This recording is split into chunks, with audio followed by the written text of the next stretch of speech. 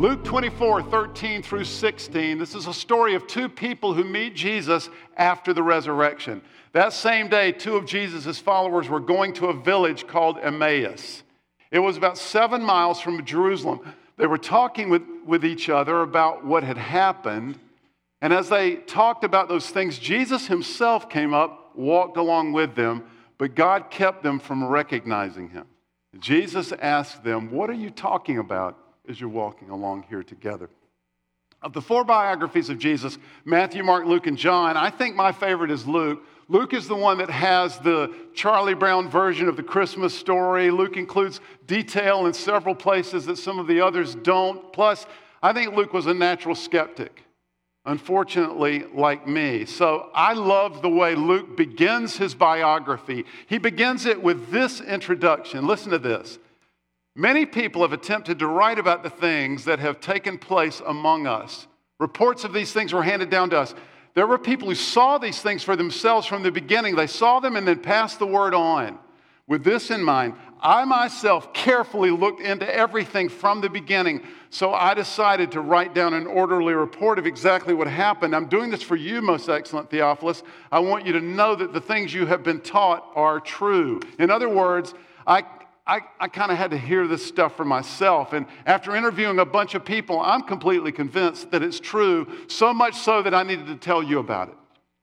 Well, with that idea in mind, I want you to imagine chapter 24, the one I read earlier, the two people whom Jesus joined. Imagine the interview that eventuated in that chapter. These two people were some of the first people to actually see Jesus. One of them was named Cleopas, we find out in the next paragraph. The other remained unnamed by Luke. This morning we'll call him Ed. So, what happened, Ed? I mean, it was amazing, Dr. Luke. It was wild. I don't even know how to describe it. Well, at first it was devastating. I mean, completely devastating. And then it was epic. I don't think calling it the biggest day in my life is big enough. I think it's the biggest day in anybody's life. Okay, Luke interrupted. So what happened?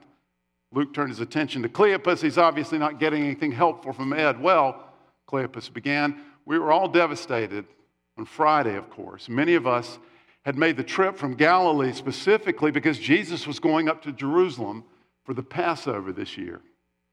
Tell me about that quickly, Luke asked. So it was the first time going up to Jerusalem for the Passover for either of us, and it was even more chaotic than we expected. The road was jammed with people all the way from Galilee, practically the whole week. And then Jerusalem was so big, and the temple was so big. There were people from everywhere, but here's the thing. Ed interrupted at this point. He couldn't contain himself. The thing is that all of that chaos turned toward Jesus at the beginning of the week. We had no idea that so many people had heard of him, and even the people who'd never heard of him were buzzing about him by the time we got into the city. Cleopas added, "Luke, I actually missed the whole parade that first day." "What parade?" Luke asked. He was looking for confirmation, although he'd already done several interviews about the explosion that happened the first day that Jesus came into the city. So Ed gave a lengthy explanation of Jesus' entry into Jerusalem, the huge crowd singing Psalm 118, the palm branches waving, Jesus on a donkey. Who knew where that donkey came from? Soldiers gathering to keep the peace, but also interested, sick people crying out for his attention, his followers at the center of it as well. This explanation was one long run-on sentence, and Luke couldn't find a way to interrupt, and when Ed finally took a breath, Luke quickly inserted, "So Cleopas, you were unable to go, you said." "Yeah." Cleopas took up the story. "I stayed back in Bethany until the next day, and it was entirely different the next day. We went into the city with Jesus." "What do you mean?" Luke asked. "Well, we went up to the temple on Monday, and there was still quite a buzz about Jesus. You could sense it everywhere, but then," Cleopas paused with the faraway look of someone remembering, "then Jesus just went nuts. I mean, he literally tore the temple court apart. I don't know if I've ever seen him that angry. And he said some really offensive stuff to the religious leaders." To the religious leaders? "What did you do?" Luke asked. "I don't even remember. We were all kind of stunned. You know, I think it started to go downhill at that point. Well, Luke really wanted Cleopas' feelings about this, so he asked, "What do you mean?" Well, by the middle of the week, we heard rumors that the religious leaders were out to get Jesus. I think that day in the temple was just too much for them. I mean, they'd been upset with him way back in Galilee and with some of his teachings all along. But here in Jerusalem, these were the leaders. I'm talking about the Sanhedrin and the high priest himself. And they were very upset. And every interaction Jesus had with them, it just got worse. It got more and more hostile. Well, you know what happened. All three of them, interviewer and interviewees, paused. But what happened was still nearly unspeakable. So, after Jesus died, what did you do? And Luke waited a moment for them to regain their composure. Cleopas spoke first. Well, some of our friends went into Jerusalem and met with the disciples. They were gathering to try to figure out what to do. We didn't go. Then Ed continued. We couldn't. It was just too much. We wanted to get out of there. We decided to head back home ahead of everybody else. We needed to get away from everything. Cleopas picked up the story again. So we packed up, we headed out. First day we intended to walk to Emmaus. Do you know that little village? Luke knew, and then Cleopas continued. We knew somebody there who would put us up for the night. So we were walking on the road to Emmaus, talking about everything that happened, and all of a sudden, he was there walking with us. Cleopas looked far away again, so Luke pressed, wait, what do you mean? Who was there? Ed picked up.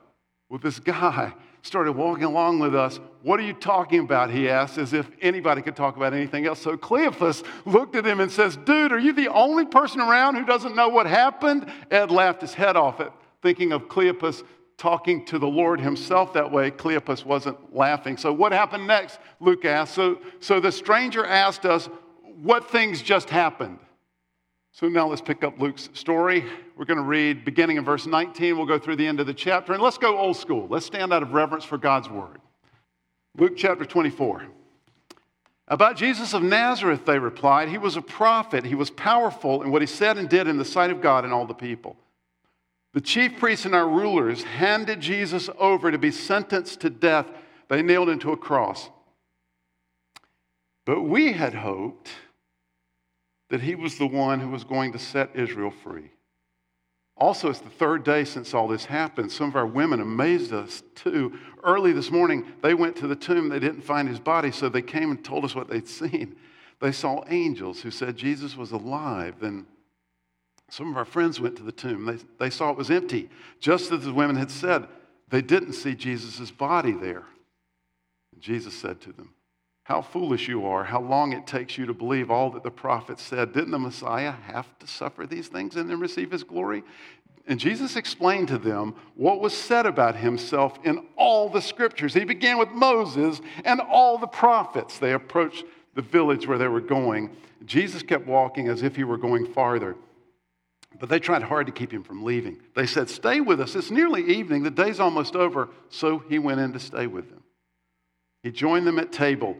Then he took bread and gave thanks and broke it and began to give it to them, and their eyes were opened, and they recognized him.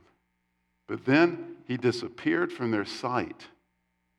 They said to each other, he explained to us what the scriptures meant. Weren't we excited? Literally, weren't our hearts burning within us as he talked with us on the road? They got up and returned at once to Jerusalem. There they found the 11 disciples and those with them. They were all gathered together. They were saying, it's true. The Lord is risen. He's appeared to Simon. Then the two of them told what had happened to them on the way. They told how they had recognized Jesus when he broke the bread.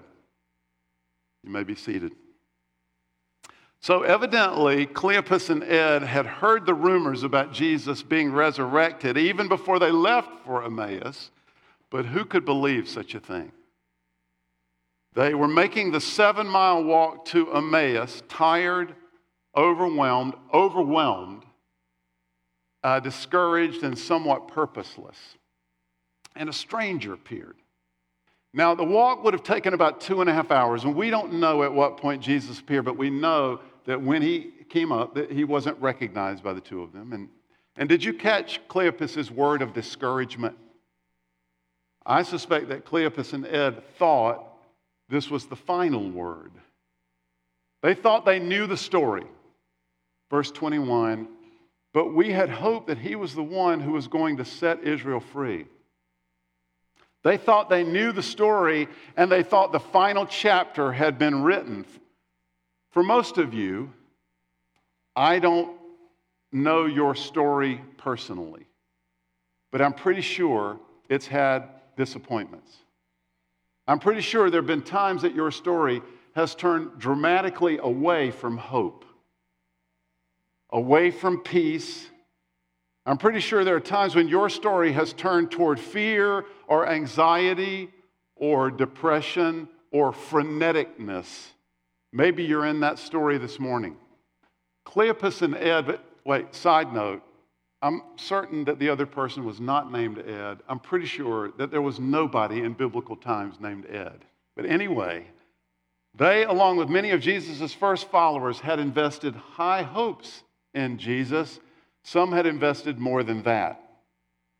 They had begun to hope that Jesus was the one who would reestablish Israel as a world power. They'd hoped that if they attached their personal futures and their political fortunes, if you will, to Jesus, then there might be a cushy appointment for them or for one of their children, or there might be a financial or a social windfall. But more than that, they'd hoped that Jesus was going to make life better for everyone in Palestine. They'd hope that their lives would return to the great days of old. Plus, there would be this epic spiritual renewal. I mean, Jesus talked about that more than he talked about anything else. And you hear it in their story, don't you? Hope disappointed. Not knowing really what to think, how to process these events, where to go. What does our story even mean now? We were part of it. We were among the first to recognize the Messiah. We could see it all happening. We could sense the growing momentum, the growing excitement, and now what? And they thought that's the story they were living. Then Jesus spoke. How foolish you are, how slow to believe. And then he explained to them everything. He explained what God had said, what God had done, what God had predicted, what they had just witnessed. I'd love to have been in that conversation. Sometimes we don't even know what story we're living in. Maybe often. We get it completely wrong, or maybe we forget. Did you hear about the man and his wife that had been married for 60 years? They shared everything, but the old man's wife asked him never to do one thing, never to look in a shoebox that she kept on the top shelf of the closet in their bedroom. Not thinking anything of it. The man never asked about its contents. He just figured it was one of those things. And one day, when the old woman had fallen ill and didn't have much longer to live, she called her husband to her hospital bed and she said, "The time has come. I want you to go look in the box in the closet." The old man went home, grabbed the box and opened it, and inside there were 2 crocheted dolls and a bundle of money totaling $95,000. How? Why? What? He asked his wife. He was completely mystified. Well, right before we got married, the old woman explained to her astonished husband, "My grandmother told me that the secret to a happy marriage was never to really argue. She said, if you ever get really angry with him and you just want to quit, I should keep quiet and crochet a doll." The old man was touched. There were only 2 dolls in the shoebox. She'd been angry with him after all of these years. Only 2 times he scooped up his wife and gave her a big kiss. But where did the money come from, he asked. "Oh, that," she said with a smile, "that's the money I made from selling the dolls." So we often don't even know what story we're living in. Sometimes we think we're in a marriage free of conflict, but we're not. And some of us think that we're living in a story of diminished relationship. We think it's our job to tamp down our hopes, to protect our hearts. Looks like I'll never get married. Since that's what will make me happiest, I better shut my heart down. Looks like I'll never reconcile with my sister or with my parents or with my best friend. Better get used to that idea. Looks like my marriage will always disappoint me badly. But that's not the story we're living in. We follow a Lord, governor of our lives, who specializes in reconciliation, who brings hope when things look hopeless, who turns defeat and death into life and victory. Because Jesus was raised from the dead, overcoming the ultimate enemy of our story, our job is not to settle, to get used to disappointment, to lower our expectations. Our job is to trust and to believe in Him. He will ultimately make all things right, all things new. That's our story. Some of us think we're living in the story of failing health. Each day seems like a new surrender of what used to be normal. And we want normal again. We're depressed and afraid. We hate to hear from the doctor. We know the news will be bad, so we've made it our job to distract ourselves, to find pockets of enjoyment wherever we can. It's hard, frankly, not to just give up. But that's not the story we're in. Because Jesus was raised from the dead, we now live in reverence of the Son of Righteousness who rises with healing in His wings. We follow the great physician who healed all manner of diseases and sickness, and He still can. We have a future filled with a glory that far outweighs all of our current sicknesses and ailments. That's the real story. That's the story we're living in if we're in Christ. Some of us think we're living in the story of financial distress. It dominates our thinking. What will we do? We don't have what we'd hoped for. In some cases, we don't have what we used to have. We're convinced we need to worry. We're convinced our job is to get it right. We're convinced we need to figure it out. We've got to work harder. We've got to plan better. Or, worse, maybe our story is that we have more than we ever expected, but it's not enough. We can't stop because it hasn't quite satisfied, not like we imagined it would. It doesn't feel like we thought it would, so it must be that we need more. But that's not the story we're living in. Because Jesus was raised from the dead, now the Lord is our shepherd. Our needs will not go unmet. We have nothing to be afraid of or to worry about. Remember, Jesus was alone, utterly without resources, utterly without connections, and with no way out of His dire situation. And what we fear might happen in that kind of circumstance, it happened. The worst happened, but that wasn't the end of the story. Jesus overcame it all. And when He did, He released a new kind of relationship with God, a new kind of healing, a new kind of peace, a new kind of hope, a living hope.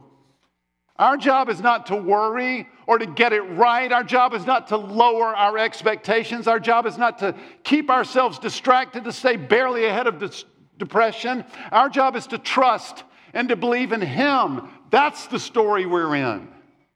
At the end of their day, Jesus stopped with Cleopas and Ed to have a meal. He broke bread with them. And according to verse 31, their eyes were opened. By the way, that same phrase is used in the story of Adam and Eve in Genesis. Adam and Eve had disobeyed God, and their eyes were opened. They understood finally.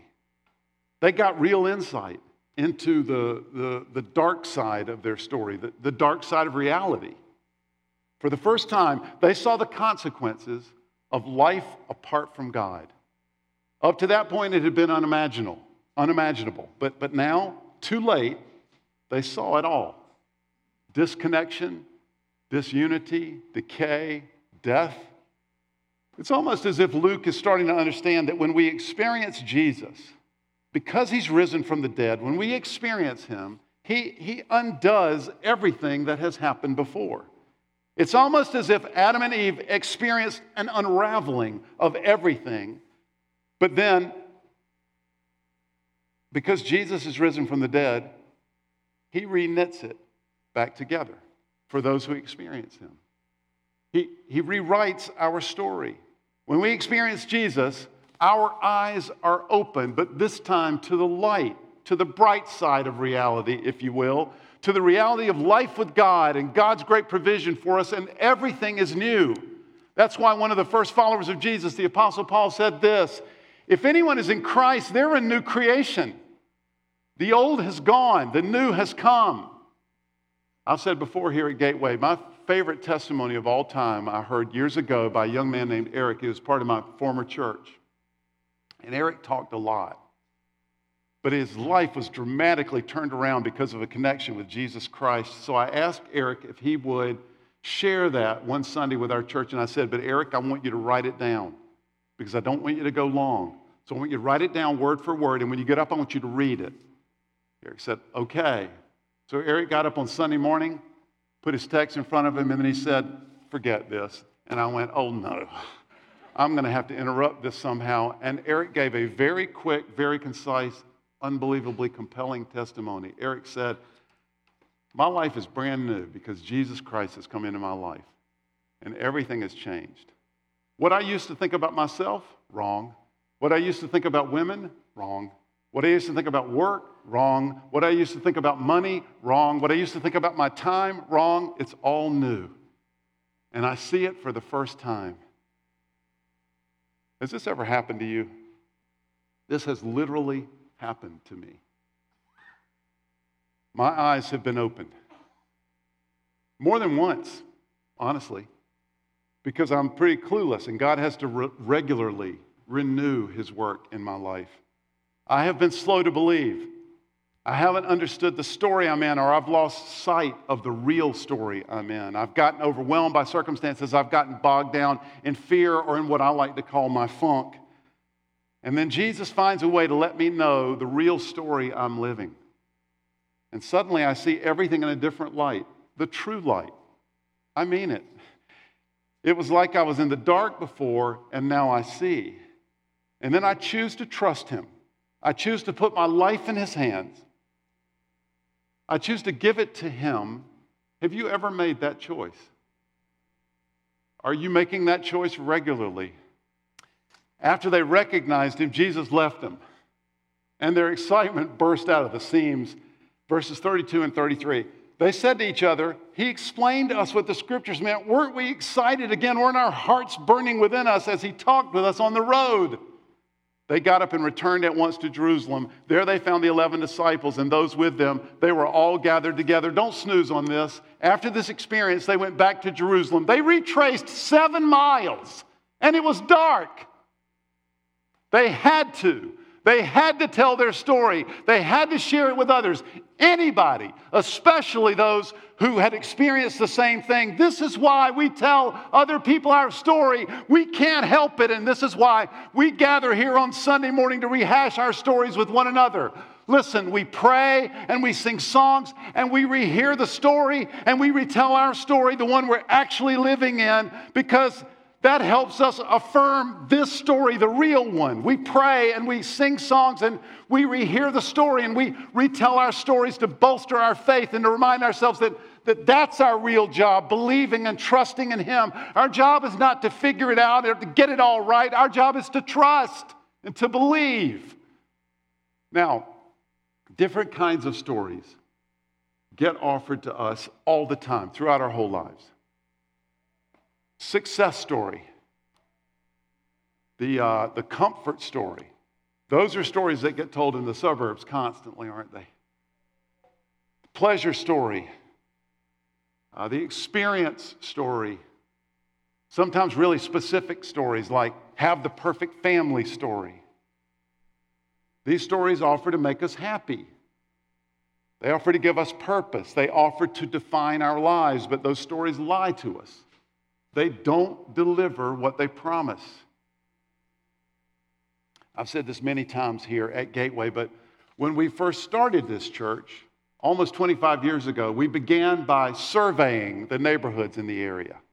So I went to your doors. I was much younger, had brown hair, and a head full of it. And I went to your door, and I knocked on your door, and I said, hi, my name is Ed Allen, and I'm in the area. I'm going to start a brand new church. Can I survey you? It'll take less than 5 minutes. And you were shockingly very nice. Almost none of you slammed the door in my face. I think it might be different now. So I had my little clipboard. I said, I'm not recruiting, and I wasn't. I just want to find out who's in the area and what's going on here. So I asked you 7 questions. Sometimes those conversations ended up being longer, but it was because of you, not because of me. You wanted to talk for some reason. Here's the interesting thing. Before coming to Northern Virginia and starting a church here in Northern Virginia, Diane and I lived in a terribly under-resourced neighborhood in the Boston area, and I pastored a church in that area, and I moved from that area to this area, to arguably the wealthiest county in America. And seriously, when we were first here driving around the neighborhoods here, Diane and I were constantly looking at one another thinking, does one family live in that house? Here's what I found when I knocked on your doors. The impression that I kept getting over time was, we here in Northern Virginia and the wealthy American suburbs, we like our lives. That was so starkly, that information was so starkly available to me because I had just come from living 13 years in a place where people really did not. We like our lives. We just want them a little better. We'd like a little tweak here or there, or maybe a major change. I mean, if we had a major change, if that cancer diagnosis would go away, all good. Oh, if I could just, if I got that promotion, good, really good. If we could get the deck and remodel the kitchen, the bathroom upstairs, all good. I'd be happy as a clam. But that's not the story Jesus is telling. That's not the deal he offers. And if we are in Christ, that's not the story we're living in. Jesus offers another story, and he delivers what he promises. It's the story of an eternal kind of life. It's the story of peace with God. Peace that guards our hearts, peace that cannot even be understood. And it's the story of hope, living hope, that cannot be quenched, regardless of circumstances. And all of that, greater than and even beyond death. That's our story. And it is our story because of the 7 greatest words ever spoken. He is not here. He is risen. Christ the Lord is risen. Let's pray. Lord, we do not believe that we are here this morning or we're watching. We do not believe we're here by accident.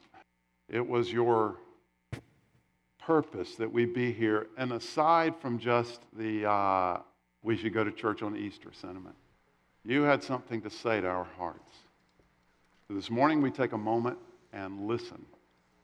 For those of us, Jesus, who have never fully experienced you, we've never stepped in, we have never believed the story, we've never placed our life in your hands, we've never made you governor of our lives.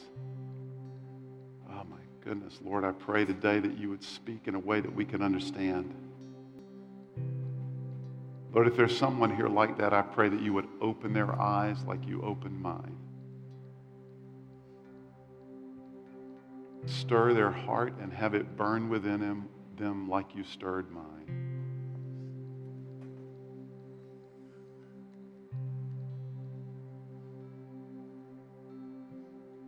And many of us, Lord, have lost sight of the real story we're living in. It's a battle to hang on to that every day because, I don't know, we're so busy, or I don't know. We got lost in the to-do list or the worry list or our pride or our lust or our envy. And we forget the great and glorious story that you have involved us in. I ask in the name of Jesus, today you would remind us